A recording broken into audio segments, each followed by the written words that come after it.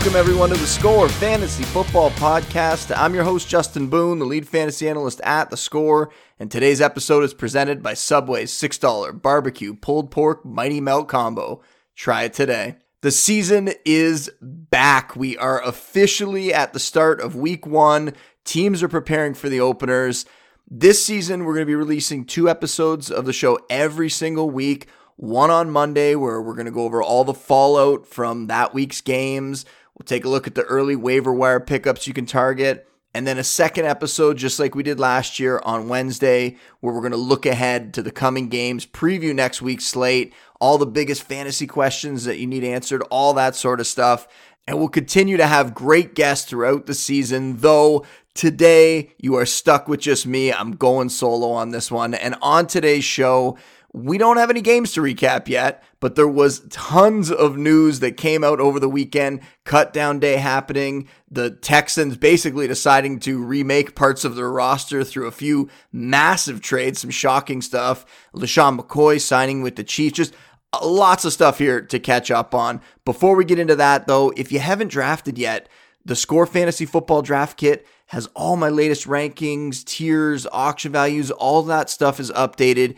You can see where I have some of these guys who changed teams over the weekend. And as we shift into the regular season schedule here, you can find all my content on the Score app in the NFL Fantasy News section. As I mentioned, the Bills set LeSean McCoy free over the weekend. He surprised some by signing with the Chiefs. I know there is a connection there with him and Andy Reid from their time back with the Eagles. Really further complicates the backfield situation in KC, though. But here's how I'm approaching it now with McCoy there. I still have Williams as the starter. He has fallen some, though. Now he's fallen down into that low-end RB2 range in my rankings. I expect that McCoy is going to start the year and have a role. That seems to be what the beat writers are saying. And if that happens, that is going to push Thompson to the back of the pack, at least initially, right? But Shady isn't the back that he once was. We're talking about a 31-year-old running back. He's approaching 3,000 career touches. He's not that far off, 150 or so touches. So this season, if he continues to have a big role, he would crack that 3,000 touch barrier. And his effectiveness has really waned over the last few years. He was 61st out of 72 qualified running backs in Pro Football Focus's elusive rating last season. I don't love yards per carry as a metric, but McCoy was at a career low 3.2 yards last season. That's nearly a full yard below his previous worst mark. So when you see massive swings like that, that could be kind of telling. So this isn't the same McCoy that we're used to that we saw in years past. He'll come in, he'll help them initially to start the year, the first month maybe or so, but I still expect that Thompson's role is going to grow as the year goes on here. And unless I'm desperate for someone to get into my starting lineup as an RB2 or something very early in the season, I would actually still rather have Thompson on my fantasy bench purely for the upside. I don't believe that McCoy is the kind of back that is going to be able to put up a massive season here, barring everyone else in that backfield gets hurt, and now he's the only guy. Maybe in that scenario, it could potentially happen, but I don't think he's as good as he once was. And I think in this backfield right now, you're still going to see Damian Williams get the majority of the touches. And then as the year goes along, Darwin Thompson is an incredibly talented back. He is going to start to eat into McCoy's role, and I think overtake McCoy at some point this year in that number 2 job. And like I said, it's possible that McCoy could thrive in this Chiefs offense. It really is. I mean, most backs could probably thrive in this Chiefs offense. But when we're looking at the range of outcomes here, we need to remember which version of McCoy we're dealing with now. And there's a reason why the Bills moved on from him here, right? That is part of this. The Bills have a younger back that they're excited about. They have a veteran. Together, those two combined are capable of handling the load there and likely giving them more than McCoy can at this stage in his career, at least in my opinion. And for Buffalo, that's Devin Singletary and Frank Gore. The rookie gets the biggest bump here by far. This puts him into the RB3 range in my rankings and really gives him some RB2 upside if he can thrive with that extra work that he's going to get. Frank Gore might be a sneaky, low ceiling kind of play in some good matchups, especially in week 1 where they're going against the Jets here. But Gore's been completely touchdown dependent for fantasy over the last few seasons here. And when you're talking about an offense where Josh Allen is going to continue to be involved in the rushing game, especially around the goal line, and then you have Singletary there as the back that the Bills really would like to feature moving forward here, it just gives Gore very little upside. So he's somebody that, when I'm talking about those desperation kind of plays, you need somebody to get in your starting lineup in a deeper league. Maybe that's when you look at someone like Gore, but the upside definitely is not there. Singletary moves into the mid-30s in my rankings, so right alongside guys like Darius Geis, for example. They're both talented young runners, guys who could be fantasy starters, but their offenses are going to limit them in fantasy this season and keeps them down in that range. But the potential is there for more if we see more from the offense, or if they turn out to just be that good and they can overtake the other guys in their backfields. We also have to talk about Carlos Hyde being shipped off to the Texans here. It's not like this one was a surprise. Like I mentioned earlier, we saw him sort of slipping to the back of that running back room in Kansas City. And this was like the third most notable trade that the Texans made on the weekend, right? They sent Jadeveon Clowney to Seattle. Then they get a big package of picks together, send that to Miami for Laramie Tunsil and Kenny Stills. Laramie Tunsil joining that offense, we know that offensive line is one of the worst in the league. Now you're going to add Tunsil there. Think about where the Seahawks were, and oddly enough, they made a trade with the Texans when they got Dwayne Brown, and Dwayne Brown was a pretty good left tackle for the Texans. He got shipped off to Seattle, and that's when Seattle's offensive line started to take shape, right? Once you put in that guy at left tackle that you can trust, now all the other pieces start to slot in a little easier. The line kind of stabilizes. We could see that happen here. Tunsil showing up, definitely a positive for all the skill position players in Houston. Deshaun Watson, just any kind of protection. You see some of the clips of Watson where, he's just evading tacklers just to get a shot to throw the ball downfield kind of thing. Hopefully he's going to be a little better protected now. Hyde joins this backfield. It's sort of wide open still, right? Lamar Miller's done for the year. Duke Johnson and Hyde now. Not overly exciting to me, but Duke is in that RB3 flex range. When it comes to PPR leagues, he's right on that fringe RB2. Hasn't been someone that I'm targeting a whole bunch. I don't have him on a lot of teams. Not totally sold on him as a lead back. And we know Hyde could come in and just sort of be that thorn in his side, right? Maybe not be that effective, but they maybe don't want to give Duke Johnson a complete workhorse role here. And that might be for good reason, right? When you see some of these guys, I know when the initial move happened, when the trade happened and Duke Johnson showed up there, I talked about how Lamar Miller left Miami to go to Houston because he wanted to prove himself as a 3-down back, as a potential workhorse. Didn't really work out for him. Duke Johnson seems to be in a similar situation. We're going to see if Duke can really handle that role as well. For Hyde, he's struggled the last few seasons here. And now we're talking about this is his 5th team in the last 2 years. That in itself is pretty telling. He's worth rostering just based on the opportunity because we don't really know what Duke Johnson is yet. So Hyde is worth rostering. If he's out on your waiver wire, you can get him for free. Just grab him and see what happens. But he would have to be the last man standing in that backfield in order to have real fantasy value on your roster. Once again, don't see the upside for a player like that. I would rather have a younger, one of the rookie backs maybe that we've talked about in recent weeks. Get those guys on your lineup. Just stash them and let's see what they turn out to be. The ceilings are probably going to be higher than somebody like Hyde would have. Kenny Stills also going to Houston, like I said in that one deal earlier with Tunsil. This one's kind of interesting to me. And if you remember, when the Clowney trades were being floated out there was a report that one of the things the Texans wanted back was a receiver. And at the time, that seemed very odd, right? Because they have Hopkins and Fuller and Kiki Cutie. But Cutie is coming back from this ankle injury. We don't know if he's going to be available week 1 or even early in the season. You have Fuller coming off the torn ACL last year. Maybe he hasn't gained his form completely back. Maybe the team's not super confident that he's going to be able to play like he has in the past in these opening weeks of the season. So we don't totally know where Stills slots in, but if I can own a piece of this Texans passing attack, of this Deshaun Watson passing game, I'm willing to use a bench spot early in the season just to see where Stills is going to fall on that depth chart. And sometimes that's all you want out of these bench stashes, right? It's a guy that you're willing to roster in the first week, maybe 2 weeks, to see if that breakout happens. And sometimes immediately in week 1, this is going to work out or it's not going to work out. Other times might take a couple weeks before you're sure. But Stills fits the mold of a week 1 waiver wire pickup, right? He's 26% owned, so he's widely available. And there is a path to production there if things fall his way.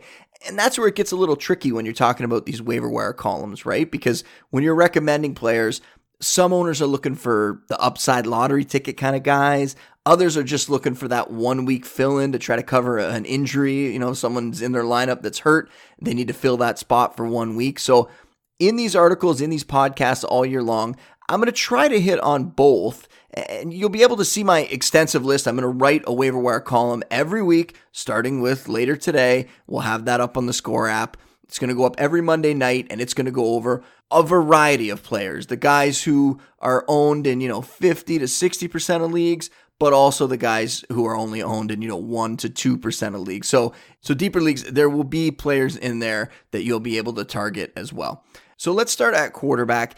None of these options come without risk, but there's also significant upside with these guys. The first one might surprise you. It's Jimmy Garoppolo of the 49ers. And I know there were mixed reports on him throughout the offseason and into the preseason. He had some pretty bad practices, apparently. He had some pretty bad showings in the preseason, but he also rebounded. He's playing in an offense that we know can produce. He's 57% owned, so he might already be taken in your league, but he gets this matchup with the Bucs in week 1. They are on the road, but that Bucs defense still doesn't look great. And the Bucs are going to be able to put up points themselves. So this game could definitely turn into a shootout here. I like Jimmy G there. You're going to have his weapons. As long as Kittle and Pettis, all these guys are on the field, we're going to see a good game in week 1 out of him. I also like Josh Allen as well. He's 34% owned, but he gets to go against the Jets. They're a little banged up in their secondary. We know last year, over the last 6 weeks, Allen was the QB1 in fantasy with his rushing ability. We've talked during the offseason about improvements on the offensive line and them getting him some new weapons like Devin Singletary, who we talked about earlier. So Allen always has a shot to put up a top 10 week. One of the best replacement guys you can get out there, and potentially a guy who could turn into a weekly starter for you in fantasy as well. I'll also mention one more name, Matthew Stafford. Not someone that I have been high on whatsoever, but similar to the matchup we were talking about with Garoppolo there, he's going to go against the Cardinals. He's on the road as well, but that Cardinals defense not looking really great. Patrick Peterson suspended to start the year here. They also have injuries at their cornerback spot, so they're going to be able to get thrown on early in the season. And if that offense is what we expect it to be for the Cardinals, they're going to be running a lot of plays. That could lead to a shootout situation as well, where the Lions are forced to abandon the run and maybe go to more of a passing attack there. So I think Stafford's going to be able to have his way with that Cardinals defense in week 1, and I think that's going to turn out pretty well for fantasy owners who are desperate for a starter, though at this point it seems like Cam Newton's going to play. Most teams should be okay unless you went into your draft expecting just to stream quarterbacks for the whole season, which is something we talked to JJ Zacharyson about in the last couple weeks, how you can really get away with that. You can really not draft a quarterback, pick someone up off the waiver wire each week, though it is a difficult way to live from week to week in fantasy. At running back, I am shocked that some of these young upside runners are still available out there. Justice Hill on the Ravens, they get a great matchup with the Dolphins in week 1. The Dolphins definitely seem like they're tanking after trading away Tunsil and after some of the guys they've released recently. Justice Hill is only 28% owned. And I'm big on Mark Ingram to start the season. I think Ingram's going to have a good year, but we know how much the Ravens are going to run the ball. They placed Kenneth Dixon on IR. That basically guarantees that Hill's going to step up into this change of pace role there. And he's someone that as the year goes along, if something happened to Ingram, we could see Hill break out in a big way in that offense. So even if you're not looking to start him this week, though I think he could be a flex play, even if you're not looking to start him, he's someone that should be owned in almost every league out there and should be stashed away on your bench for week 1. How about another guy that's going to be used similar to how I think Justice Hill is going to be deployed early in the season here? Dion Lewis. Now, this is a veteran. We're talking about a guy that's closer to the end of his career here, but Lewis is the pass-catching back in Tennessee. We've seen Derrick Henry deal with this calf injury. Appears like he's going to be available for week 1, but are they going to want to give him a massive workload? I think we're going to see a little more from Lewis in that game, and he's going to continue to be the pass catcher in that backfield throughout the season, which has been very productive for him in recent years. So they're getting to play the Browns. It's in Cleveland. He's 46% owned, so maybe he's already taken in your league. But this is a guy that if this turns into a shootout, if they're trailing, and that Browns team looks pretty good this season, there's a good chance that Tennessee is going to be behind in that game. They could turn it over to Lewis in catch-up mode. He could rack up a bunch of receptions in that one. There's a few other players out there that I'm not overly excited about, but they could really be the starters on their teams in week 1. One is Peyton Barber. He's 55% owned. We don't know what's going to happen in that backfield. It's sort of a mess. That would have been a nice landing spot to see one of these other guys end up who got cut, but they haven't picked anyone up there. I think they're going to go with Barber as the lead back, and he's not a very exciting option, but he's someone that could give you decent numbers in a tough spot if you are looking for someone to start in your lineup in week 1. Kalen Ballage is in a similar situation, but that is a very tough matchup going against the Ravens, so not someone that I'm going to be starting many places. And Justin Jackson is still kind of interesting, only 30% owned, despite right now it seems like there's a pretty good chance that Melvin Gordon won't be there week 1, and if that's the case, Jackson is going to have a role in that backfield, potentially maybe even like a 40% share of the touches there. Not going to be very involved as a pass catcher, but might split the early down work with Austin Eckler, and they're going up against the Colts, who don't have Andrew Luck in this one. So it's a game where we could see Jackson produce, potentially score a touchdown, even assuming Melvin Gordon doesn't show up week 1. At wide receiver, some of the guys who are on the higher end of ownership in the waiver wire column. John Brown at 47%, Geronimo Allison at 58%, so right up there pushing the limit, and Anthony Miller at 44%. These are all guys that I heavily targeted in the mid to late rounds in drafts. I'm shocked that they've gone undrafted in this many leagues. If you can get them on your waiver wire, I absolutely would do it. I'm looking at them as Brown, Allison, and Miller could all come out right away. They have wide receiver 3 upside. Love the matchup for Brown in that week 1 game against the Jets. Banged up secondary right now. I think we could see him break at least one, maybe a couple passes deep. Could put up a big day there. I'm still betting on Allison to be the number 2 in that Packers receiving core over Marquez Valdes-Scantling. I'd like to see that he's at 58% owned. I think that should be much higher though. And then Anthony Miller played through injuries last year, still scored 7 touchdowns. If we want to dig a little deeper here, how about a couple of receivers on the Saints? Traquan Smith, Ted Ginn Jr., both deep ball guys, both speedsters, can get behind a defense.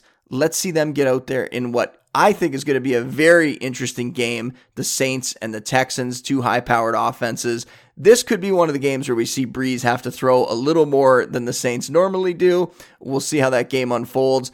I would be willing to throw one of those guys in my lineup as a flex play, especially Traquan Smith. If I had to pick between them, Traquan Smith has a chance to do more as the season goes on. Could be a sneaky breakout guy in his second year. Another pair of teammates, this time for the 49ers, Marquise Goodwin, Deebo Samuel. Goodwin 28% owned, Samuel 20% owned. They're playing in that game with the Bucs. We want to target games where we think there could be a lot of points scored. That is definitely one of them there. If I had to pick between the two, it would be Goodwin at this point. Later in the season, though, Samuel is going to come on. In very deep leagues, guys that are 5% owned or less who have a chance of becoming something this season and putting up good numbers in week 1, Albert Wilson on the Dolphins, Miles Boykin on the Ravens, Terry McLaurin on the Redskins. I don't really want to invest in that Redskins offense, but with Josh Doxson getting released, that puts McLaurin in a position to start now. He could be a very sneaky play, has some history with Dwayne Haskins as well later in the season when Haskins gets under center. And we'll round it out with tight end, which is a one-off position here, right? So at the one-off positions like quarterback and tight end, normally it's a little easier to find somebody to throw into your lineup for that week. At tight end, I'm looking at Darren Waller going against the Broncos. He's only 22% owned. Got rave reviews out of Raiders camp. We know how they used Jared Cook last year. Now with Antonio Brown, I don't think their tight ends are going to see as much volume, but Waller has a chance to put up some good numbers, be a lower end breakout at the tight end position this year. TJ Hawkinson, the rookie, we don't normally want to invest in rookie tight ends. We don't normally want to trust them in our starting lineup in their first NFL game either.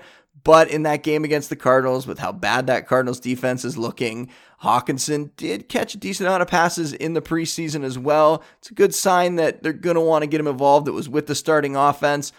I think Hawkinson can come out and have a nice game for you here. He's someone I'd be willing to throw in, though he is 53% owned.